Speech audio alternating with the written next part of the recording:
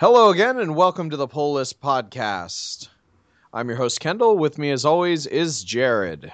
Hi, everybody. All right, so we missed a week, so we'll be talking about books that came out on the 18th as well as the 25th. Jared, what'd you read in the last couple weeks? Just a couple I'll mention really quickly. Moon Knight, which looks like it's wrapping up Brian Wood's arc. And actually pretty good. It was a nice little ending. Eventually the villain had tricked Khonshu over to her side to kill this African warlord. But it turns out she was doing it basically for money. She was supposed to be some heiress, and she would be, instead of revenge, she basically tricked Khonshu into something else, profit. So he came back to Mark Spector, and he stopped her. So that was just kind of like a quick rundown of it. It was pretty good. I enjoyed his arc overall. Definitely went away from the Warren Ellis one-shots and kind of tied them all together. But, all in all, him and Greg Smallwood, he did a pretty good job of kind of keeping the same look, fairly consistent to the book. Yeah, it's interesting. I feel like I heard a lot of buzz about the Warren Ellis run, and then sort of people like wishy-washy about Brian Wood, and then like didn't hear anything about the Brian Wood run, good or bad. So it's interesting that. You know what I kind of have to say is a little lukewarm. It had some really, really neat issues in there that were kind of Warren Ellis-ish in its uniqueness that he kind of brought to his first arc. And it kind of slowed down towards the end. And neat little twists with Khonshu, leaving Mark Spector and stuff like that, and him having to kind of win him back over. But it seemed like he only had about 3 issues to really do it. Mm-hmm. Or, I mean, I guess it was probably going back and reading. I think it feels like it's only really been the past 3 issues, so it almost kind of feels a little bit rushed. But overall, it wasn't too bad. Mm-hmm. I can't. I think Cullen Bunn is taking over now. So that's interesting. That'd be a. He does those kinds of characters pretty well. Yeah, so I'm interested to see how that goes. I'm not sure who's drawing it, but I'm sure they'll. Smallwood might even be stuck on that one still, or they might just bring in someone else as well. All right. Let's see, Iron Fist is pretty good. Batman and Robin was really good. Damian's alive again, and obviously with the superpowers and stuff, and you get to see Batman take him to the Watchtower and some interactions with Shazam and stuff like that. It's pretty good. What about you? What did you read last week? Okay, so going through on the 18th, I want to mention She-Hulk number 12. So I know that I've been pretty lukewarm about the last few, probably the last 4 or so issues of this series. And I think I've listened to a handful of podcasts and heard some stuff about what people thought about this last issue. And I think that if this wasn't the Charles Soule She-Hulk run that everybody loved, if this wasn't the last issue of that, people would be a lot harder on it, because this issue was really all over the place. Yeah. Was this the very last one? It's the final issue. Charles Soule says that this is the story that he wanted to tell, but it felt like you know how sometimes when a TV show gets canceled, they try to tie up all the loose ends in one episode or in a couple episodes. Yeah, it might get cut off a little too quickly. I can't decide whether I part of me wants to think that that's what happened here, but then also like the other side of it is that this whole, the 12 issue run has had 6 story arcs. So it's not been a run with big long overarching stories. Like it's I mean, even the Captain America thing was a big deal. The trial of Captain America was 2 issues. Yeah, that didn't. So part of it was that. So we find out what the Blue File is. I'm still not entirely sure what it is. I guess there was a villain that no one had like. It used a bunch of sort of Z-list characters. This is something that I hate when comics do. They'll take Z-list characters. I mean, I know quite a bit about Marvel Comics, at least sort of the characters who have been in the on the A, B, and C list for the last 10 years or so. Oh no, I totally agree with you saying that, totally. But they pull this. I'm not sure who this guy is, and I guess he was a villain, but he killed a bunch of people to use their energy to make everyone think that he was not a villain, and Dr. I think it's Dr. Druid, who I don't really know anything about, and the Shocker are like sort of working with him on it. It was just, I don't know, it was kind of a weird last issue, and I mean, some people I've heard other people suggest that it was the weakest issue of the run, which I don't know about that. But also I will say, I mean, that this 12 issue arc, he did tie up the loose ends, and I mean, there is going to be, I mean, they also set up for, I mean, She-Hulk is going to be in Inhumans most likely, because she's the Inhumans lawyer, and Howard the Duck takes over her spot. So they sort of set up for what's to come in this corner of the Marvel universe. But also, I don't know. I think, is Battleworld going to come into play with her at all? Is she going to go? Is who? What is Battleworld? Secret Wars, all that stuff. I'm sure it. I mean, it is because. Well, I like. Are you talking about like? Do you think they're basically setting it up for maybe like another arc or two before they go into all that? Is that what you're kind of talking about? Well, no. This is the last. I mean, this is the last issue of She-Hulk, of the title. Okay. The title's been is canceled, but she's going to show up in other books, and the Howard the Duck series that's launching. I think this coming week, it'll by the time this podcast gets posted, it'll probably be out. Sorry, occasional yawning, but it just I don't know. I have no problem with a series, even one that I like, sort of getting capped, especially if this is the story that Charles Soule wanted to write. Like, if this was the 12 issues that he was going to write, and then if he maybe had another, he could have kept going from there or whatever. But if this is, I mean, it's a relatively self-contained story, and it's fine. I kind of don't want to. And also I've said it before. Like, there are certain characters that I don't want to always be reading. I will always be reading Spider-Man, but it's kind of nice. I a couple years ago I read there was a Namor miniseries that I read that I enjoyed, and it lasted like 8 issues or something, and I was like, okay, this is canceled. That's I'm fine with that. I mean, I'm really enjoying another book that I read that past week was Silver Surfer, which I'm really enjoying, and like kind of back and forth on whether I want to keep reading it monthly or just sort of stop. And I think that's wrapping up here soon too. Wait, has it been announced? I'm pretty sure. I think I saw some solicits where they listed about 5 different books that they're basically wrapping up before Secret Wars. That's how it's going to be, like DC, the Divergence or whatever it's called. Mm-hmm. So I hadn't heard anything about the end of Silver Surfer, but I'd be okay with it. Like, it's like if you have a good run of 12 issues or so, or 18 issues or 6 or maybe 6 issues, like if you have a good run of a book, there's no reason. I mean, it doesn't it doesn't take away from your enjoyment of it.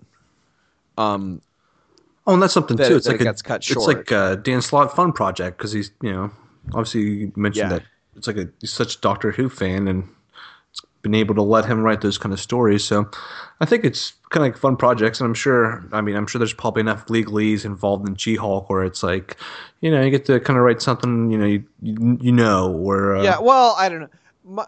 Having read She-Hulk, I think that the Charles Soule as a lawyer aspect of it didn't factor in as much. yeah, I there's somebody on some internet somewhere pointed out a bunch of the legal things that he got wrong in the Captain Yeah. America thing, which I mean, and basically his take was, yeah, I know I got that stuff wrong. I'm a lawyer. It's a more interesting story the way that I told it, and also laws in the Marvel universe might be slightly different. That's funny. And that's So I mean, his goal. I don't think his goal was to write Something like that. a yeah, comic for lawyers. It just. in that setting. I mean, he just happens to be a lawyer. I mean, the idea of him writing a comic about a lawyer and he's a lawyer was kind of interesting. And I mean, maybe there were little things that he had his own perspective, but I think he's mostly just a good comic writer. And so he wrote good comics that were kind of different. And there were definitely some very good issues in this. I wasn't quite as high on it the last 3 or 4 issues. Yeah, Silver Surfer has been pretty good. Earth 2 World's End has not. I don't remember what happened in Teen Titans last week or on the 18th, but I'm liking that book still. All new. So I finished up all new Captain America Fear Him. It was a monthly all through February. It was one of the most generic superhero stories I've ever read. Like, there was no reason that this had to be Captain America and Nomad. It could have been any superhero sidekick team. Yeah. And in fact, it really was, it felt like it could have been a Batman Damian story because Nomad is basically Damian. Like, he's totally. kind of like, I mean, he was raised in Dimension Z and all that crap. So it was a very... And then the villain was Scarecrow, who was just Scarecrow. But I still liked it. I mean, sometimes you just want to read a superhero story. And it was a very generic superhero story. Now, what's weird about it to me is it's a $3.99 book, was released as an Infinite comic in 6 parts instead of 4 parts, which I don't really know how they divided that up. Although those were $2.99 issues. But it was a $3.99 book that did not include the digital copy, which That's weird. was sort of weird. I assume it's because it was already released digitally or something, but they didn't include the digital copy, and they never include Infinite Comics on Marvel Unlimited either. So yeah, so it's kind of crappy. I don't know. It's they're mixing their markets and trying to figure stuff out, but. Oh, I mean, it was a solid read. It wasn't the greatest thing ever, but I really like Dennis Hopeless, and sort of I'm willing to give almost anything he writes. I don't think I'm going to read the book about Big Thunder Mountain from Disney World that he's putting out. Yeah. So Spider-Verse. We sort of, before we started recording, we were trying to figure out if we had discussed the end of Spider-Verse. So, which I think we did. Amazing Spider-Man 15 was the epilogue. I'm really glad it came out so soon too. Yeah. It was kind of an interesting way of, they just send everybody back. They just they just send everybody back. Doc Ock gets mad and starts trying to destroy the web of life, which I mean, I know that they're kind of, it's like a petulant child. It's not really clear how how his how the web of life works, but I don't know. I always got the sense that it wasn't just something that set destiny or or teleported you to different worlds. I kind of thought it was like what held the entire universe together. And that's they're I mean, I know that Doc Ock is ruthless, but he geez. clearly thinks that it's all tied into destiny. But yeah, and then there's like worlds could be just zapping out of right consciousness or whatever. So oh you well, got that's both and points that's of view. but that's got to do with that's the setup for Secret Wars is Yeah. worlds blinking out of existence, because neither of us is reading New Avengers, but I read a little bit of New Avengers one time, and basically what the setup for Secret Wars is there's these I can't remember what they call them, but it's like two worlds enter, one world leaves kind of things, and 616 and Ultimate Universe are gonna be the main battle world, but all these other ones are gonna be Marvel Zombies versus Age of Ultron. And all this. I can't remember all of them that have been. Oh, there's announced. gonna be a ton of them. But I do think I am cautiously optimistic. I need to get a better job before Secret Wars starts, though, so I can read all the books. There sounds like a lot of really interesting books are going to be coming out. I think if you just sort of sit back and enjoy the ride, and it also sounds like it's going to be pretty disjointed. Like there will be a main Secret Wars book, but if all these other universes are running up against each other and crazy chaos is happening, there's no way that you're going to have to read everything. No. So I really want to read Old Man Logan, and then we heard about the Thors, where every Thor in every universe comes together to be the police force of Battleworld. Mm-hmm. And like solve mysteries and stuff like that. Yeah, I don't know. I heard I was listening to one podcast that sort of went through every single one of them. They're all sort of a blur to me right now. Yeah, but they all sound cool. Like, yeah. I mean, I think the Marvel universe has a lot, or the Marvel the multiverse has a lot of very interesting worlds that will collide. Speaking of an interesting world, so Spider-Man 2099, I almost didn't pick up this week, but then I did. Good thing. And I'm very glad that I did.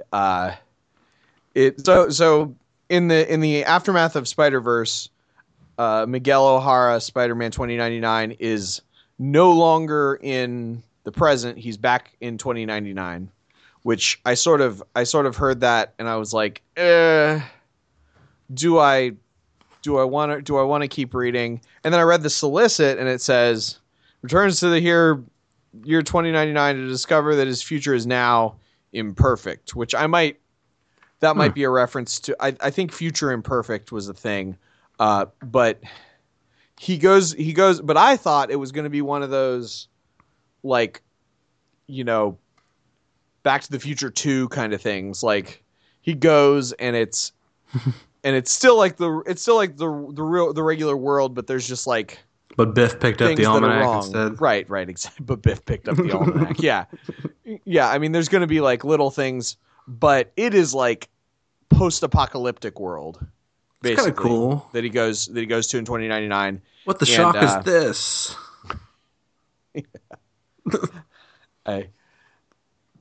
Oh man. I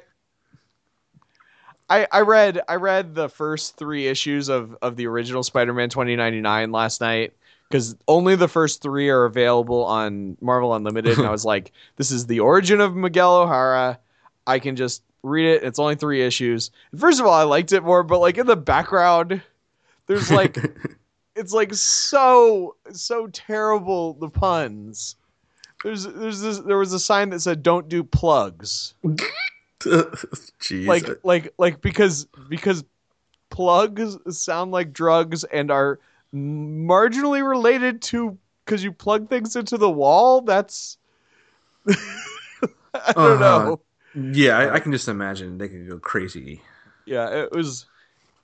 But actually, I really enjoyed this issue, and it also sort of does sound like they're gonna find an excuse to send him back in time, which I really was liking some of the. Sorry, I keep yawning.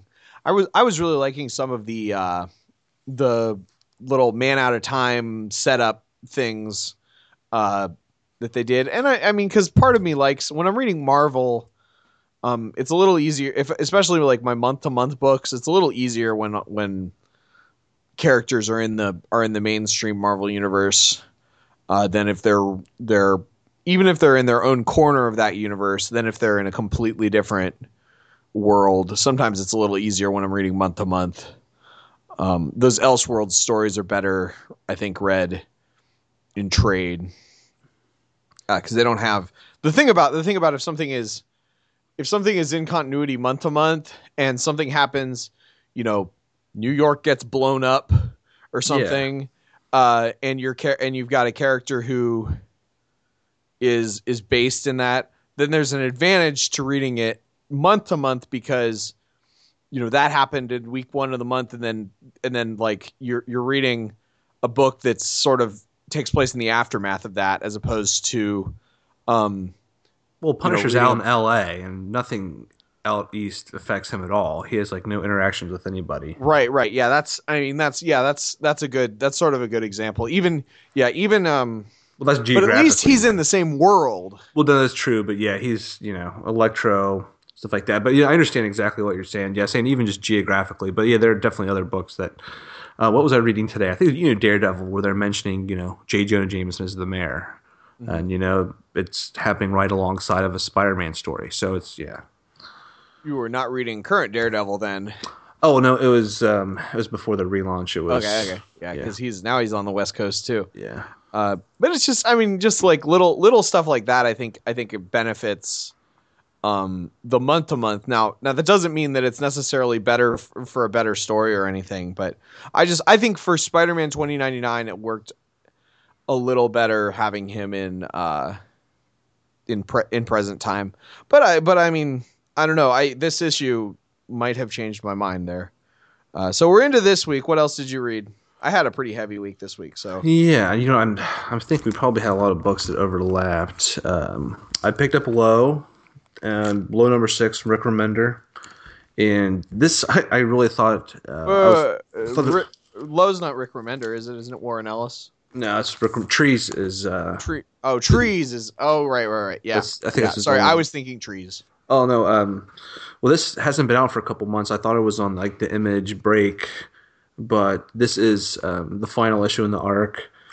And it was just on the Independent Comics break. Yeah, pretty much. It was on the Rick Remender has to focus on writing Axis right now break. Yeah, it's probably exactly what it was. But this was the art on this was pretty crazy. The story is of just a quick recap. The world is driven undersea by the sun, radiation, all the stuff like that, and the oceans are getting toxic. They live in bubble worlds, and the whole family is kidnapped. The father's killed, and the mother tries to save them. And where we last left off. The kids are, kidnapped, brainwashed. The son is fighting underwater creatures in this gladiatorial game sort of scene while these space pirates in their city they're watching and betting and stuff like that. And he's getting ready to die. The mother saves him. It's basically kind of like a little bit of a revenge story. She gets the chance to save her children again. That's just kind of the quick overview. But there's a lot of violence. We get to see the underwater mechs in action, which is really cool. Very mature language, just an FYI. Definitely a mature book, but it's stamped on there. And actually, it leaves a pretty good cliffhanger. I'm interested to keep reading it. So, overall, it was probably one of the better books I read this week. I'm trying to think. Did you read Batman? Yes, I did. I really wasn't a big fan of Batman this week. And it's kind of starting to make me sour on this whole arc altogether. I think I liked it. I think, and so this is something that I feel like people don't necessarily. This is sort of my take on the whole thing. Like, just because even if just because Scott Snyder writes in a book that the Joker is an immortal, or somebody discovers in a thing that the Joker is an immortal, doesn't mean that he's an immortal. First of all, it doesn't. I mean, I don't think it means it, even in the context of this continuity. I mean, because literally in this issue, you have two contradictory Joker origin stories, including one of them about how the Joker told 5 other people a completely contradictory origin story. Because that was the Joker, yeah. Yeah, so I mean, you can't. I mean, even if he, I mean, I don't necessarily think that he was that we're going to know for sure that he's some sort of crazy immortal being that's a whatever that's always there. I mean, a pale man or whatever. I mean, that Dionysium stuff could be just like a health regenerative, and he could have it in. It could be one of those things where. It could simply just be that, but I think Scott Snyder tried a little bit too hard with the whole, like, in his spine. He's like, what? I had that right here. One last lumbering dance just to the right chords. And then it's like, he's not the Riddler. It's like, it's wordplay. Well, see, lumbar, chord. He's taunting me to come to get the Dionysium from his spine. So you say, but the Joker does have some similarities to the Riddler. Because if you watch 60s Batman, he's all about wordplay and riddles and stuff. It just seemed to me like it was just trying a little bit too hard. So I don't know. I think I liked this issue more. I think that I'm kind of glad that there's people that are mad about this story arc instead of just saying it's the greatest thing ever, the way that the first 2 or 3 issues were. Because I like it just fine, but it's not like it's not blowing my mind. Yeah. I like having all the Batman's villains together. That page was really cool. I like that. Well, here's that was like kind of like really are these are they really cool. Gonna like this group, that particular group, because it wasn't, I mean, like, I guess Bane has done some heroic things, but like literally in Arkham Manor, the issue before was trying to be a tie-in or a prequel or something to the Endgame story arc, and you had Clownface, which was Clayface with the thing with the gas. It was supposed to be a tie-in to this story. Okay. And yet now Clayface is, although I don't even really remember how they re-got him, but like. And who knows? There's so many flashbacks in this book. And some of them also some of these guys aren't some of these guys in prison? Like, I mean, I guess they're probably in Arkham Manor. It's probably pretty easy to escape, but yeah. But maybe someone busted them out. I don't know. It was an interesting idea. I think that maybe it was a little. I don't know. I didn't really like that moment. I think if you had. Like, there's other heroes who that type of thing would work perfectly with. I think that, like, the Flash, the way that the Rogues are sort of they're like a gallery. What? A gallery? Yeah, they're a well, the Flash Rogues are also have like an element of camaraderie, and they have their ethics the way that usually heroes would, but like they don't, they don't sell drugs and they don't kill kids and stuff like that. Like they're just, so I think if it was, I don't know, Reverse Flash or something. I don't know that much about the Flash, but I think the Flash could have called his rogues to join up with him and stuff. I just think that the Batman Rogues Gallery, doesn't necessarily lend itself to teaming up with Batman. Yeah. Like even them, like I said, like maybe Bane, maybe I could see the Penguin doing it, maybe, especially like the people who saw the bat signal. It was like they saw the bat signal upside down, and so that meant that Batman was dead. So the people who were going to celebrate that Batman had died in the midst of all this chaos are going to be the ones that stop it. Well, I don't know. It well, seemed a little. I don't know. I don't okay. know. Sort of. Here's my little pre-idea that they're going to send out all the villains. They're going to be a distraction to the crowd, into the whole parade, and then I think he recruited the Talon from his previous fight, because obviously they didn't show that. So I think he is going to be the one that gets it from the Joker's spine. He's going to be like the final distraction or something like that, or he's going to be his scythe that whatever in the back that'll be his thing And you see I popping up. even think that, and I mean, I don't remember all of it. I think I read all the owls stuff, all the Court of the Owls, Night of the Owls, and stuff. I think I read all that. I don't remember all the details of it, but I feel like the owls would be people that would be more likely to join with him, Yeah, that's what I think or too. something like that makes more sense than having these crazy random villains. Yes, I think he's going to team up with the Talon because he mentioned, he's like, "Were you there? The Pale Man, do you recognize him?" So I think he's probably going to be some revenge story, or maybe even the Joker was the one that initially killed him. But that's part of the thing where the Talons die and they bring them back to life, and they're basically zombies that can only be killed by extreme cold. I think that's their thing. Yeah, something like that. Yeah. But and what's up with Alfred getting his hand chopped off? What? That seems really unnecessary. Oh yeah, actually, I didn't mind that either. I think all the parts of the story that you didn't like, I liked, and all the parts of it that I liked, you didn't like. It's like I feel bad for his hand. Opposite opposite opinions. I don't know. I don't know. The issue is fine. The art's so I good, think though.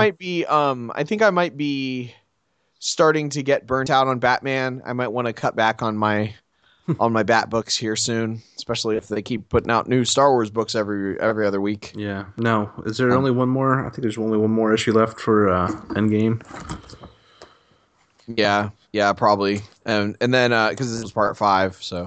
And then there's only one more issue of Arkham Manor, which I don't remember anything that happened in it, except for I remember that Mr. Freeze was having a snowball fight. Because Mr. Freeze's cell, like the thing that makes it cold, was broken, but luckily it's really cold in Gotham, so he's just sort of lucked out there. He's just sort of hanging out like in front of the building. Batman's like, just give him a shovel. Give him a shovel and put him to work. Don't worry. It's funny. But yeah, I don't remember much of Arkham Manor, but there's only one more issue of it. Darth Vader. Did you read Darth Vader? I did read Darth Vader. I'd read it twice. I was drinking the first time I read it, and then I woke up and I was going back then I'm gonna have to reread this because I'm not quite sure I understood what happened there the last couple pages. But I really enjoyed it. It's he's a deceptive dude. What happened in this issue? I forget. Oh,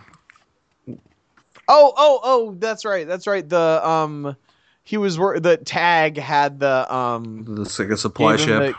Gave him the guy Ulan or whatever his name is. Yeah, he had the guy that was looking over him, and he just totally just basically got the droid to plant data saying that he was. It's like. And it didn't even seem necessarily like Vader like this guy was particularly bad about it. Was just Vader was kind of annoyed with having somebody keep tabs on him, and maybe he's like somebody keeps tabs, somebody's there, he can be like, what happened to the last guy that you had your job. But yeah, it was kind of funny. Yeah, I'm really enjoying this series. If all the Star Wars titles end up being of this quality, I'm going to be very happy. Yeah, and I really like Vader. I think Vader is I mean, when you talk about expanded universe books and things, he's a relatively underexplored character. I mean, he's had some. There've been a handful of comics. There was a line, Darth Vader and the something something, that were, I think, 6 or 7 series that were sort of adventures of Darth Vader things. In in the Dark Horse comics, and then there was the Purge series, which was basically like Vader going and hunting down Jedi. But especially like, but both of those were I think a little bit earlier in continuity, but especially like original trilogy era. Aside from just like little bits and pieces in a handful of books and scenes, you don't see there hasn't been a lot written from his perspective, especially like I said, especially in that era. And I think it's really interesting to sort of see how he's manipulating things in between scenes. Now, do these books? I know there are only two in, obviously, but do they have the same feel as the Dark Horse books at all? So basically, I would say, that the direction. I would say that the Star Wars title and the Brian Wood Star Wars title, has a very similar feel because it's sold in the same era with the same characters. It's kind of like a new creative team on the book. Like if Brian Wood was done with Star Wars and you had some other person jump on the book. But also the Brian Wood Star Wars title was kind of a different feel than a lot of the other Dark Horse things that were coming out at the time. These are focused on main movie characters and full of stuff that's very it's not necessarily continuity heavy in the sense that like I don't think that these adventures are going to matter too much to the way that you interpret what happened in the movies. Aside from, in Star Wars #2 where Vader and Luke run into each other before Cloud City, which is weird. But it makes up for it because Vader kills slaves with the lightsaber. But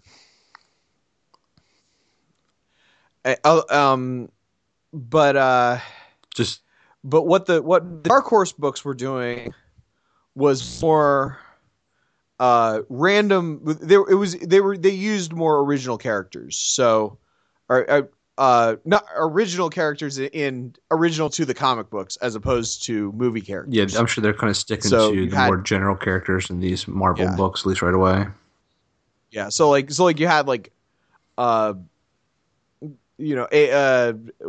of them. There was a book, Dark Times, and there's a Jedi, and I can't even remember the Jedi's name, but some Jedi that survived Order 66, and he gets teamed up with a group that's got their ship, and they're flying around the galaxy trying to survive and save people and stuff like that. But it's sort of its own. It's like a random group that's set in this world, but not telling stories about major characters. So this is, as opposed to,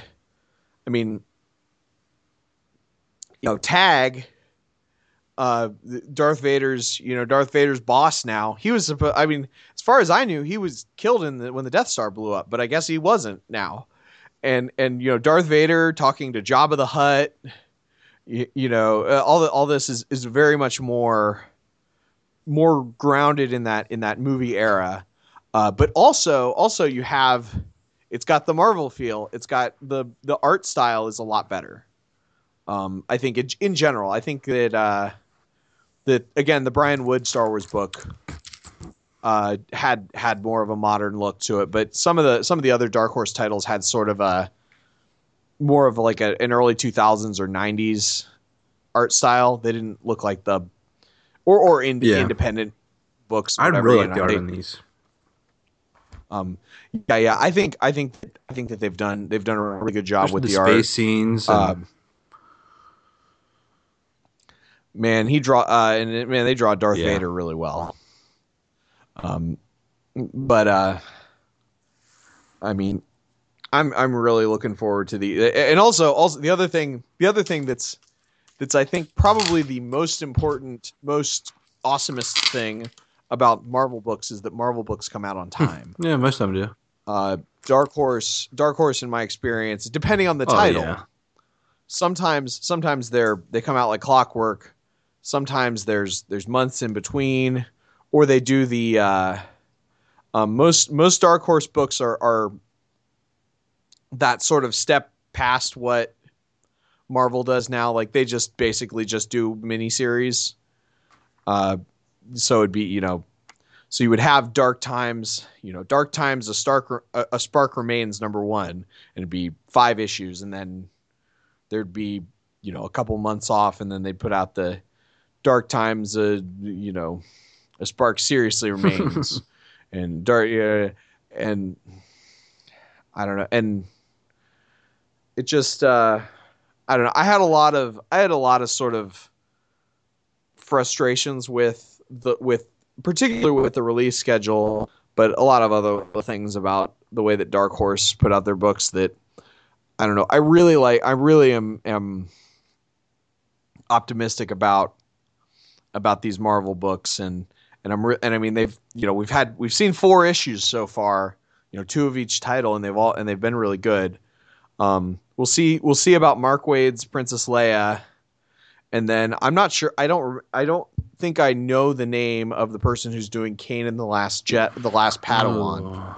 which I think Yeah, is going to be. I don't think I think I looked at that and I don't think I recognized who that writer is.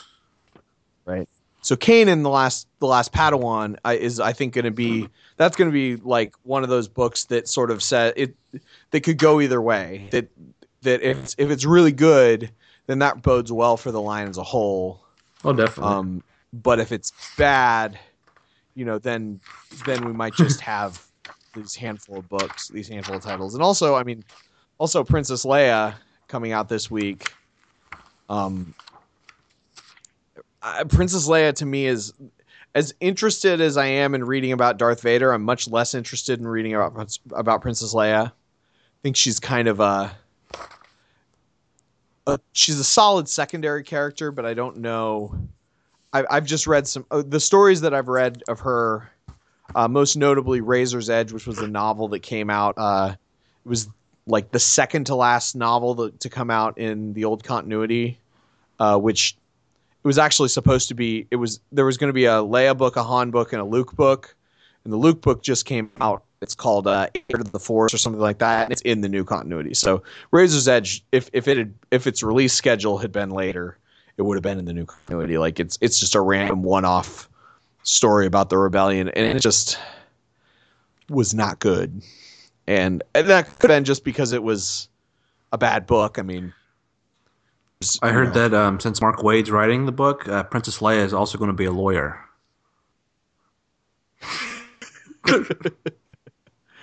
No, I mean Mark Space Waid lawyer. is he's done. Mark Waid has done a lot of good work. I'm looking so for it's only how many, like 4 or 5 issues, I think. Oh yeah, So, I guess it is. I think it might be worth it. Because Vader and Yeah, Star I Wars believe are both so. ongoing, right? Well, I'm sure Star Wars is ongoing, but Oh yeah, of course. but I'm very. I mean, it's so far it's been the line has been what I expected it to be. Sort of solid stories written in this universe that I love, in an era where the continuity is not super set in stone. Like there definitely have been stories told in this era. And of course they blew up the expanded universe, but even if they hadn't done that with the expanded universe, I think there aren't nearly as many stories that matter that have been told in this era as one would think, because it's original trilogy movie era. Like obviously these are going to be stories that matter, but I mean there really haven't been a lot. I mean there were the comics from the 70s, which were weird and I haven't read, and I don't think anything that happened in them like was ever. I mean, there are probably a handful of things that were expanded upon later in the fact, but but they were kind of written before most of the rules of the expanded universe were set, and what I'm hoping, and this is true of the books or the movies or the comics. I would really like to see, or the show. I would really like to see some of the expanded universe characters who basically no longer exist, that were exclusive to the books. I would really like to see them get reintroduced. Just like it's exciting when you're watching, the Flash, and there's a new character who's Yeah. like, I know who that guy is. Oh no, I'm sure they will, especially if they keep bringing out the ongoings and just more stories to tell. Yeah, I mean, this I think that Kanan, the last Padawan, Kanan is one of the main characters in Star Wars Rebels, and having him, telling the story of his early training with, drawing a blank on what his master's name is, but she's a known quantity in the EU. I'll be kind of curious. I mean, I'm pretty sure that they've pretty much thrown out her whole story, because in Shatterpoint, which is a novel that focuses on Mace Windu, I think is where most of her story gets told, and she basically goes crazy and then goes into a coma. So Greg Weisman is writing that. I don't know. Okay. Yeah, Yeah, I don't yeah. know that Yeah. name. It sounds, now that you say it out loud, it sounds vaguely familiar. I want to just, we're babbling here. So I mentioned Arkham Manor. There's a snowball fight in it. Darth Vader's really good, obviously. Earth 2 World's End needs to end. Like, I don't know. Part of me really likes this series, and part of me just wants it to end. And my headphones just fell out, so I don't know if you had a response to that. Oh. Okay, now my headphones are back in. No, I'm not familiar with Earth 2. Yeah. Yeah, Gotham Academy is really interesting. Basically a big there's sort of been this, you're not sure, there's something going on, and they thought it might be supernatural, but now it's seeming that it might not be supernatural. Also, Killer Croc is in the hallways of Gotham Academy, sort of watching over Silverlock, the main character, because he was cellmates with her mom in Arkham, and her mom is currently in a coma. Was hurt when Arkham blew up. But yeah, it continues to be really interesting. Continues to be a book that the girlfriend reads as soon as it comes out. So I told her to write like a little review of the run, but that she could read like a prepared statement on the podcast, but she didn't want to. So Too bad. I think that's everything that I read. You didn't read Spider-Gwen? I did not, because I had a heavy week, and I don't know. What'd you think of it? Liked it a Read lot, it? actually. It turned out to be pretty good. Very funny, and it's almost kind of like the opposite, like the complete black and white. I had to laugh.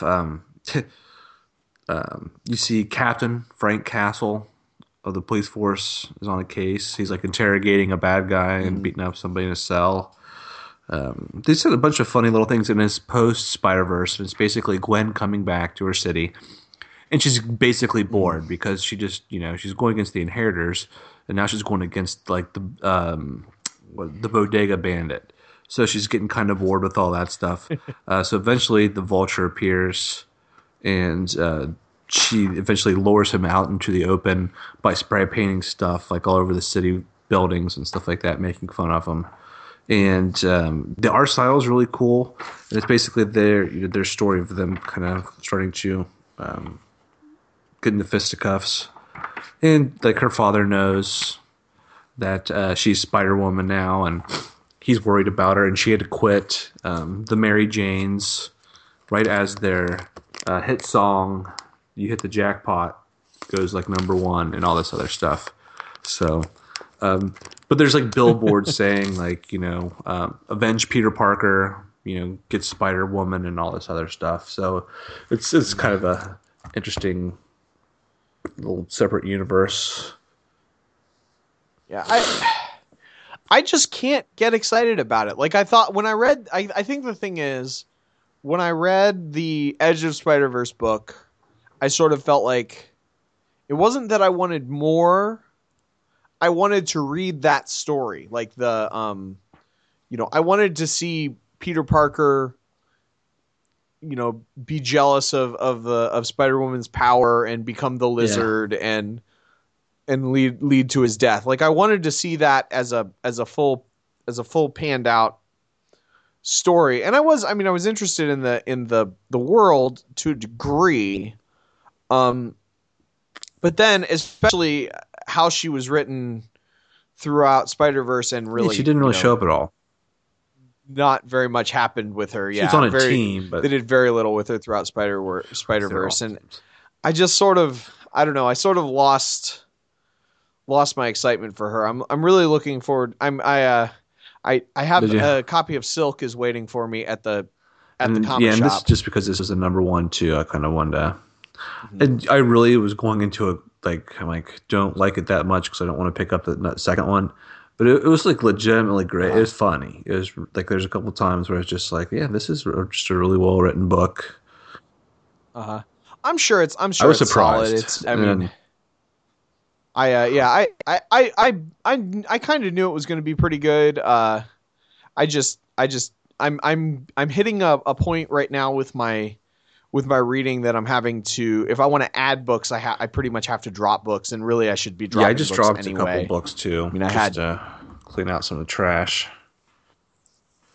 I had 8 books this week, and that's becoming a go-to number. All these books that come out more than once a month. That's the thing. Like Batman Eternal, that they're starting to wrap up. It's not too bad. Still not really quite sure who's running it all. Wolverines, it's 8 issues in, and it's just getting weird now.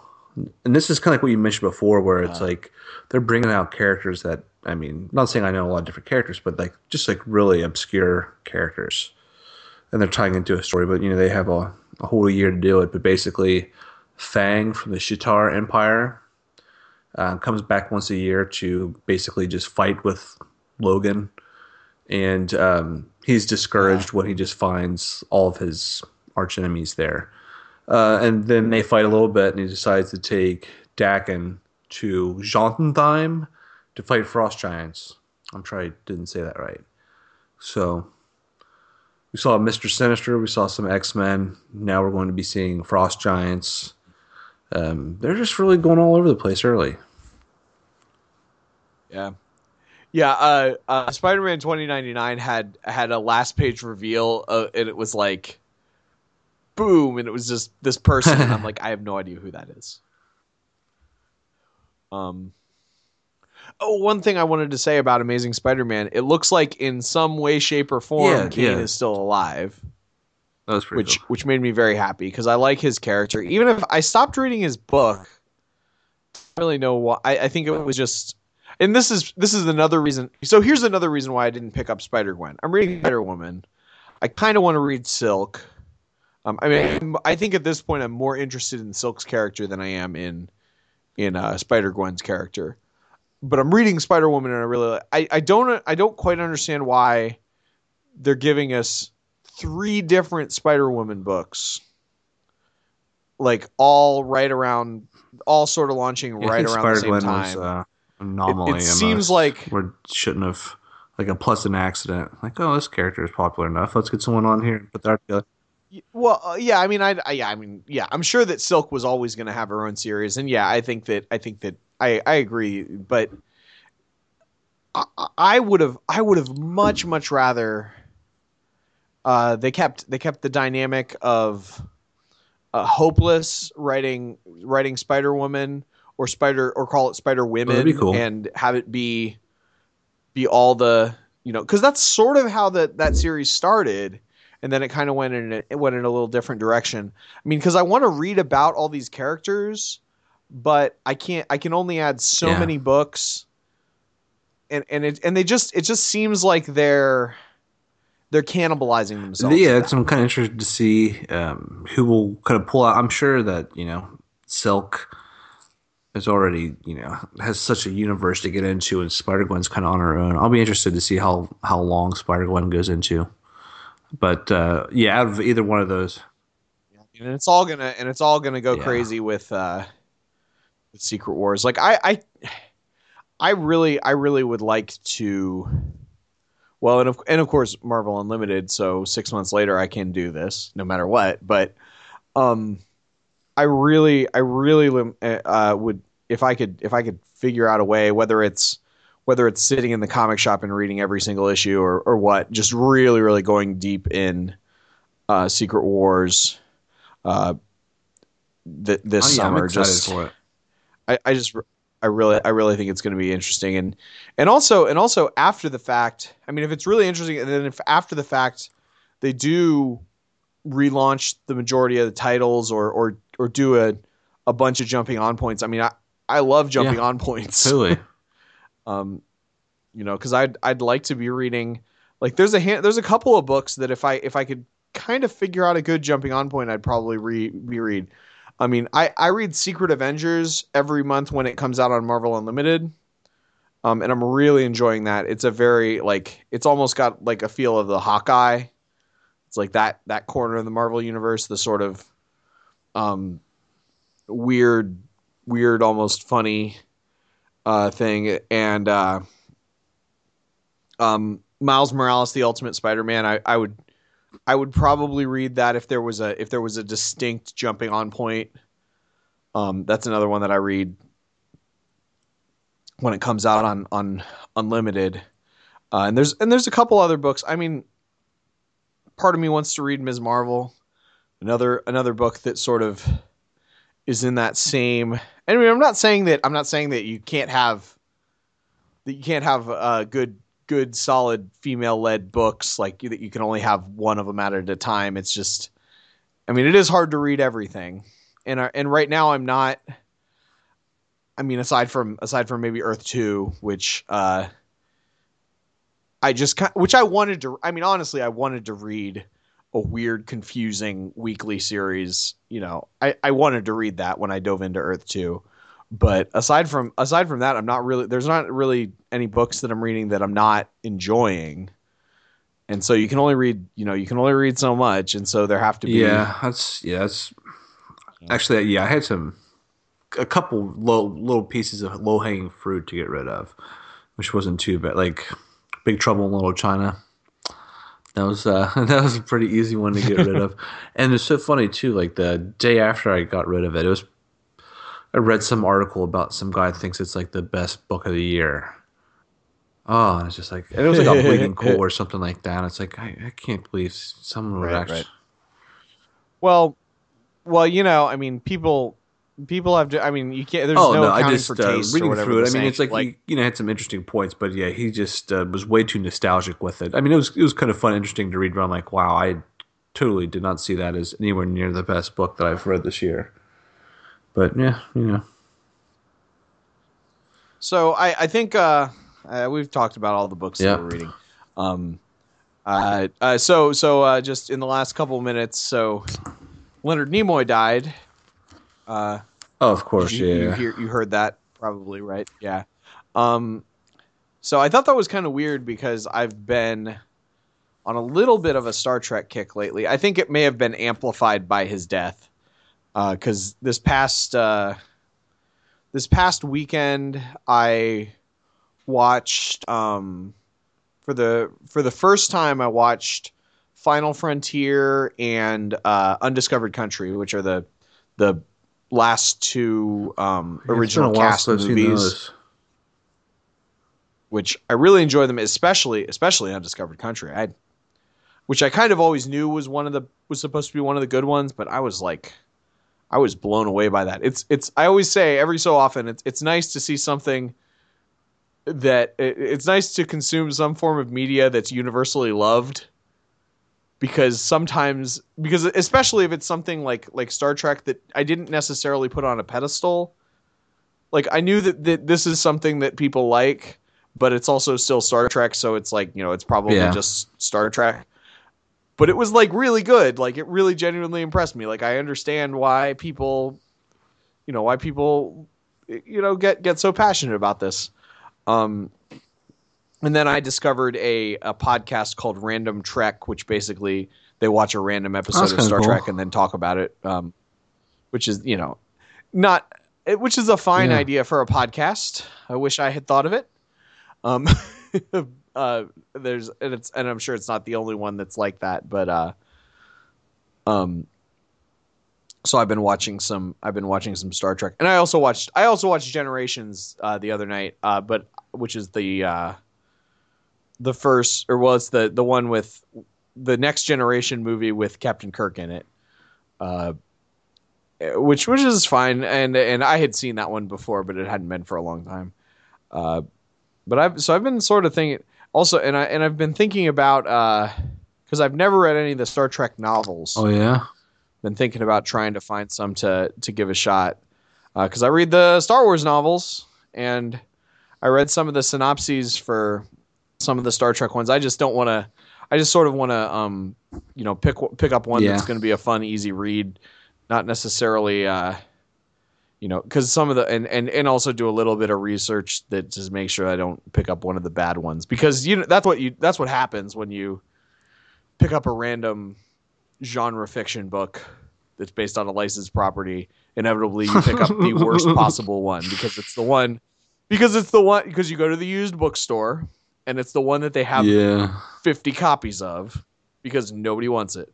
So I'll have to figure that out. And also, like, you got to figure out one that's not engrossed in continuity but also has been written, in the last 20 years, because some of the stuff, because, I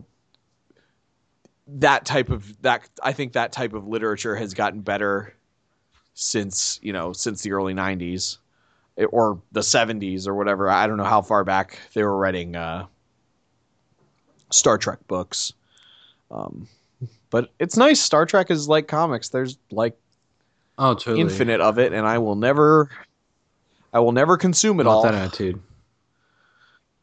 Not with that. Yeah, that's. So how much of House of Cards did you get in?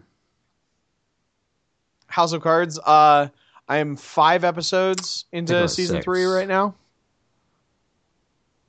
But I'm really my without going into specifics because of spoileriness. My initial feel for the early part of the season was it was a little too specific with the politics. One of the things that I've liked about House of Cards throughout is that they don't really go into it that much. Like they don't go into the details. Like in the first season, there was something with education, but I don't remember if it was a position that I could agree with or disagree with. Or I don't know what they were just, they were just talking about the education bill. Yeah. And he was, manipulating people, and then the second season again was all about political corruption and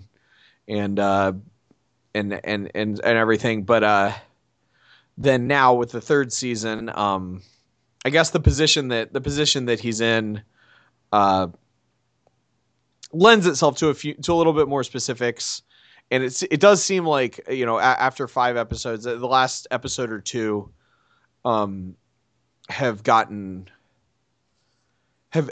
more about the process than the actual politics.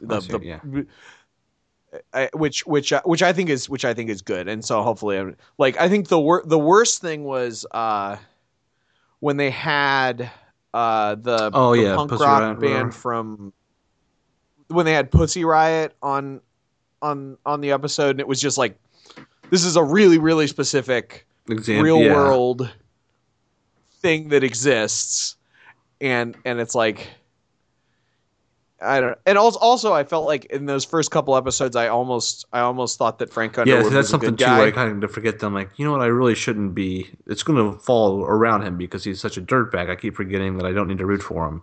But I really liked that episode though when the Russian president came over. I thought it was pretty good. It was kind of an interesting. I liked when he looked and said Yeah, I'd have pushed him down the stairs if it yeah. wouldn't start a world Such a war. jerk. I was like, is he gonna? Because he brought him in there. I was like, is he gonna push him down the stairs? Because that's Yeah, I was something like, that there has to Frank be some like Underwood would moving do. trains. Like, no one. This is someone get pushed in front of a train. Yeah.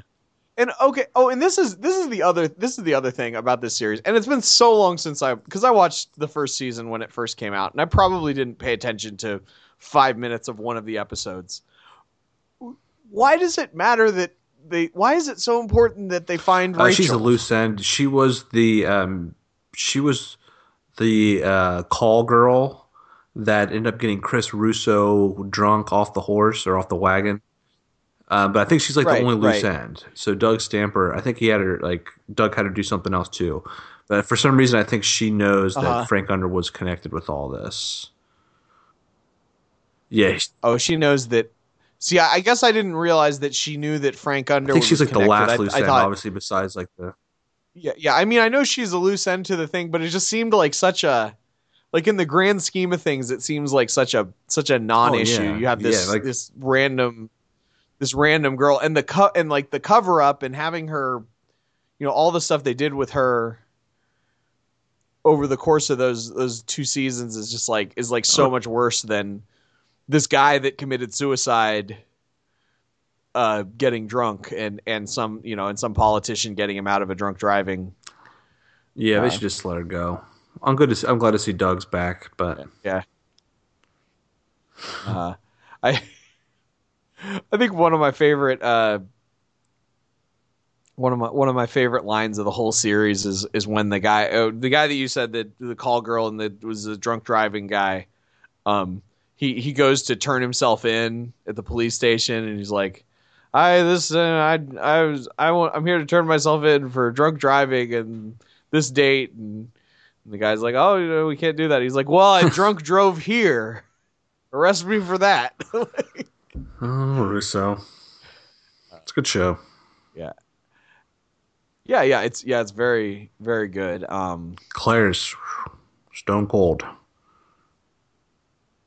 I like what they've done with her character in this season. I feel like they've really focused on those two. They've really doubled down on the two main characters. The there aren't. I feel like there's not quite as many subplots as the first 2 seasons, at least thus far. But I mean, it's good. I was like I said, I'm glad to see it kind of picking up. I thought there were. Yeah, you're of course the episode that you liked the best was the episode that I thought was the worst, because that's how we are. I thought that the episode with the Russian president was just, it was a little too on the, like, it was just a little too, like, I almost felt like it could have been, because I loved The West Wing. Don't get me wrong. Like, I really, really enjoyed The West Wing. It's one of the only series that I binge watched and didn't get burnt out on it until very, very, very close to the end. And I do this with a lot of series. When I binge watch them, I don't watch the very last couple episodes, especially long running ones.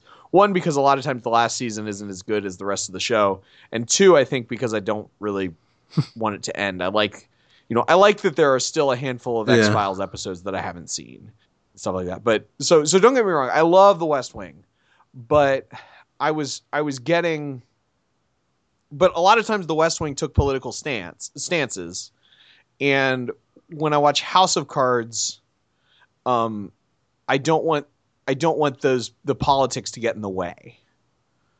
And so now at least with his his America Works program, the way that he's decided to implement it is a way that no one would ever suggest or well, I don't want to say no one would ever suggest, but the way that he implements it is a very unorthodox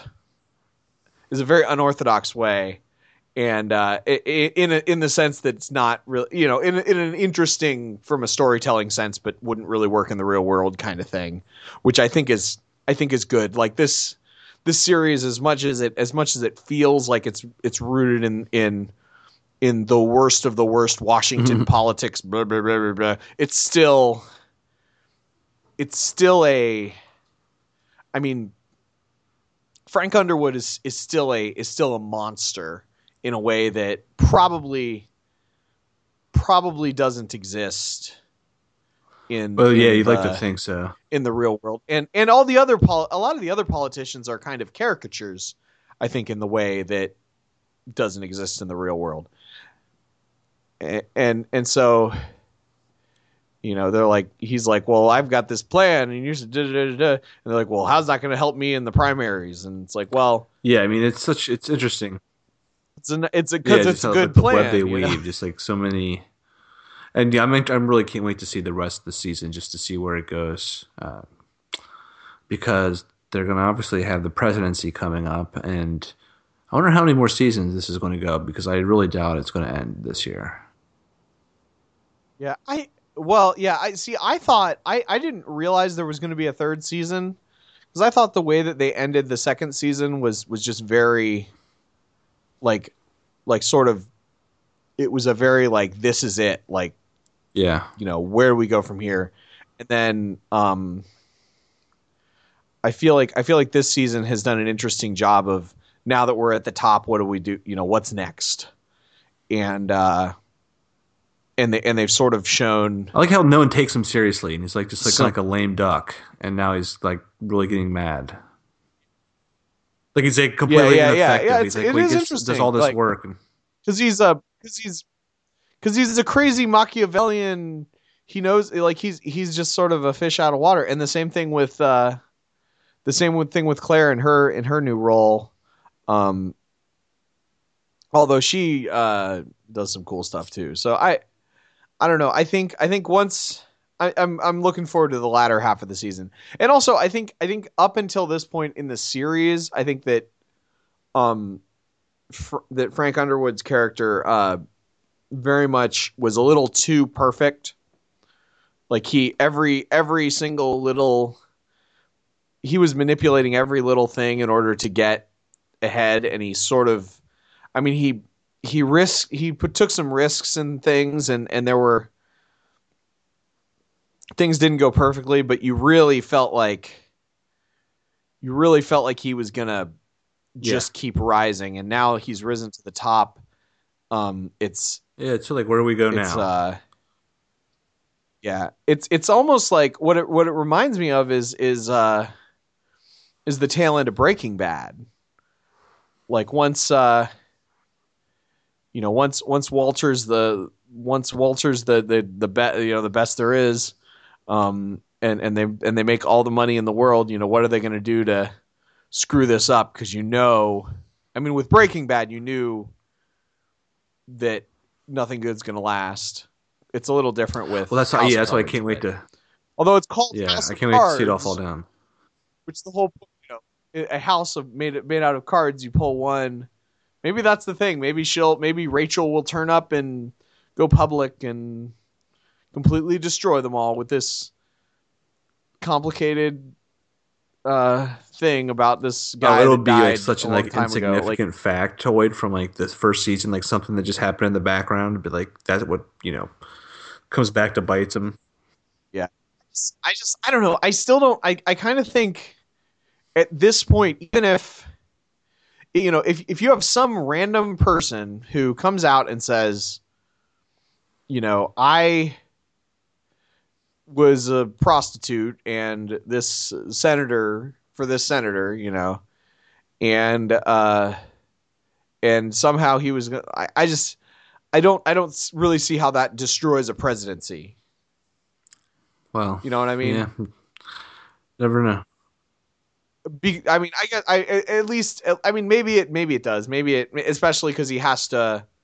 I think link it back to I mean, Frank I guess Underwood that does. Like, I mean, yeah, who knows? who knows what you're gonna have to worry about it. Yeah. I mean, I just don't think it's that. I just don't think that, like, I just feel like they've put so much energy into that if that is if she does come out, maybe it's just say, something like, maybe it's like Doug's big hang up. Maybe everyone's like, you know what, Doug, who cares? Maybe she's gone for good, and he's like, no, I have to find her. I don't know. Yeah, I guess we'll find out soon. I don't know. Also the fact that Doug isn't working for Frank anymore is really weird. And also the fact that they just sort of sideline him in this season is really weird. Also, the fact that he's still alive. Yeah. Spoiler alert. I watched the first episode and I saw that he was like recovering. I was like, did something happen to him? And I knew there was a time jump. I wasn't sure if this was something that we were going to see in flashbacks, because you see 13 episodes and you watch them over the course of 2 weeks once a year. Sometimes you forget the details. I had to like watch a couple recaps from previous seasons just to make sure I knew what was going on. Yeah, I waited until I finished watching the first episode, and then I read a Wikipedia entry on the last episode of the second season just because I didn't want to I didn't want to Google why is Doug Stanford got hurt, and then it's like the spoiler from the end of the last episode. Yeah, we're gonna have to do our own House of Cards podcast just to wrap up the rest of the season. Well, I think that the Rebels people, because the Rebels Without a Cause or Rebels, no, not House of Cards, but that season, the season of the first season of Rebels is ending by the time this podcast goes up, and we're gonna do podcasts on all the Marvel Cinematic Universe stuff that comes out this summer. So. Starting with Daredevil, I think we're gonna do like 3 or 4 episodes on the season of Daredevil. So watch like 3 episodes and then do a podcast about those 3 episodes. Yeah, that'd be fun. That'd be cool. Yeah. So on. So if you're in for that, I'm sure that you're going to be watching the Daredevil series. I'm like, honey, I know how much you love these. Join that series on Netflix. We're going to watch them all at once. It's like, we're going to watch the Daredevil one. She's like, okay. I'm like, yeah, it's going to be good. Don't worry. Daredevil one, AKA Jessica Jones, and then down the line we'll have Iron Fist. Heroes for Hire. Yeah, it'll be a good time. All this stuff. All right, we're running. Yeah, we're way long. Walking Dead's getting ready to start. But that's okay. Oh yeah, I forgot about Walking Dead. All this crap I've been thinking about. I forgot there's actual shows on TV. All right, until next time. I'm watching TV. Keep reading comics.